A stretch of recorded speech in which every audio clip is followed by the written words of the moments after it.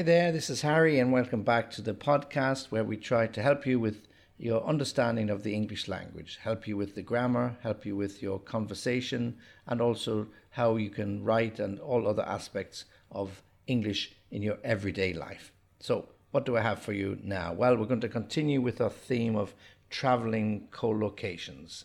So, let me begin. The first one I have for you now is packaged deal, Packaged, a packaged deal, or sometimes referred to as packaged or a package holiday. Yeah. So a packaged deal is something that combines everything.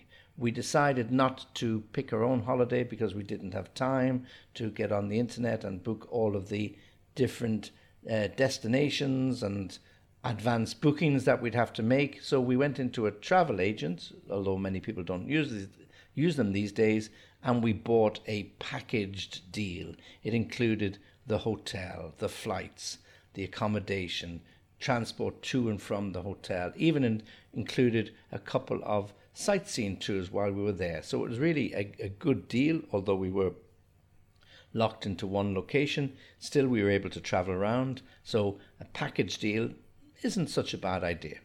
We had to do nothing. The travel agent did everything. So everything was packaged nicely. So we had our tickets for the flight. We had our reservation on the pickup coach. We had our room booked in the hotel. And as I said, we also had a couple of sightseeing tours booked as well.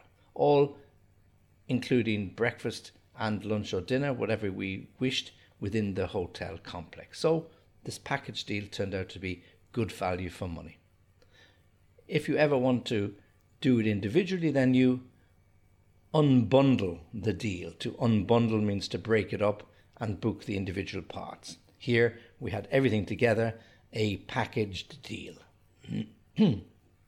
Second, value for money. Well, whatever we buy, we like to make sure that we get value for money.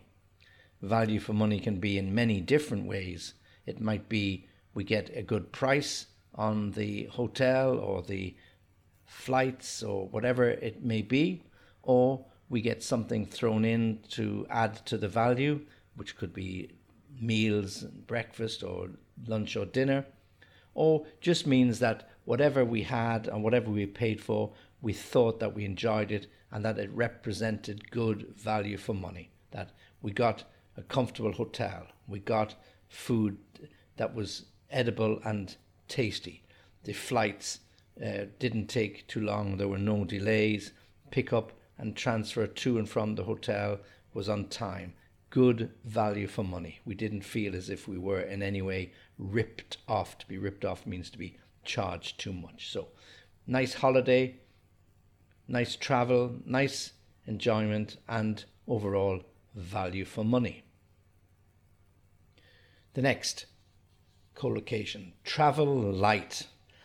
Everybody's wish when they go on a holiday is to walk onto the plane with a very small suitcase, something that fits under the seat or in the overhead bin or locker as they call them. So travel light means to bring very few things, and if you're going on a sun holiday, well, perhaps you don't need anything heavy. You need some swimming togs, you need some suntan lotion, your book, or little items like that, a few changes of clothes, so you can travel very light.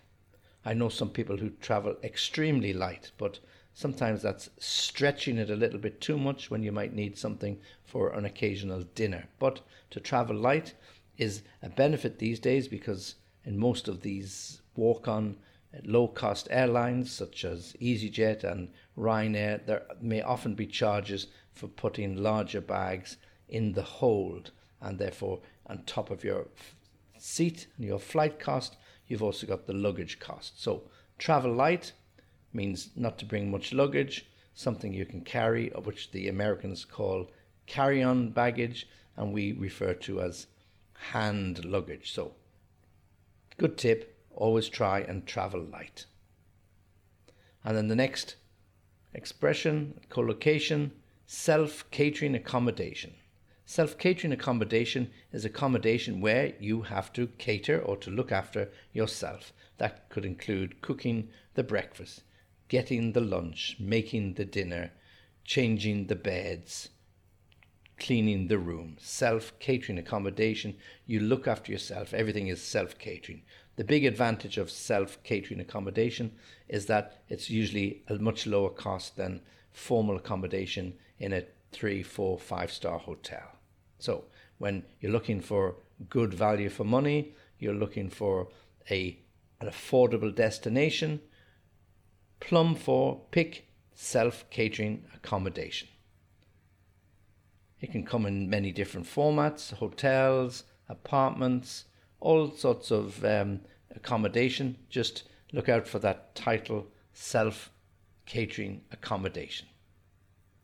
Okay, so just one more to report on, and that's do as the locals do. Do as the locals do. So what does this mean? Do as the locals do mean follow their example.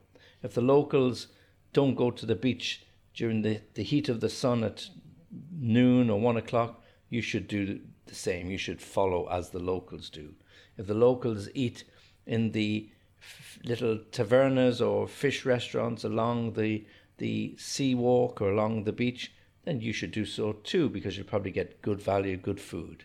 If the locals drink the local wine, why not try a glass or two? Do as the locals do, follow their example, follow their rules, and you'll probably enjoy your holiday a lot better. Go to the places where they go.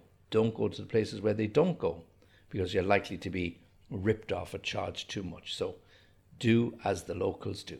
Okay, that's everything for this podcast. Again, thanks very much for listening. And as always, if you wish to contact me, you can do so on www.englishlessonviaskype.com.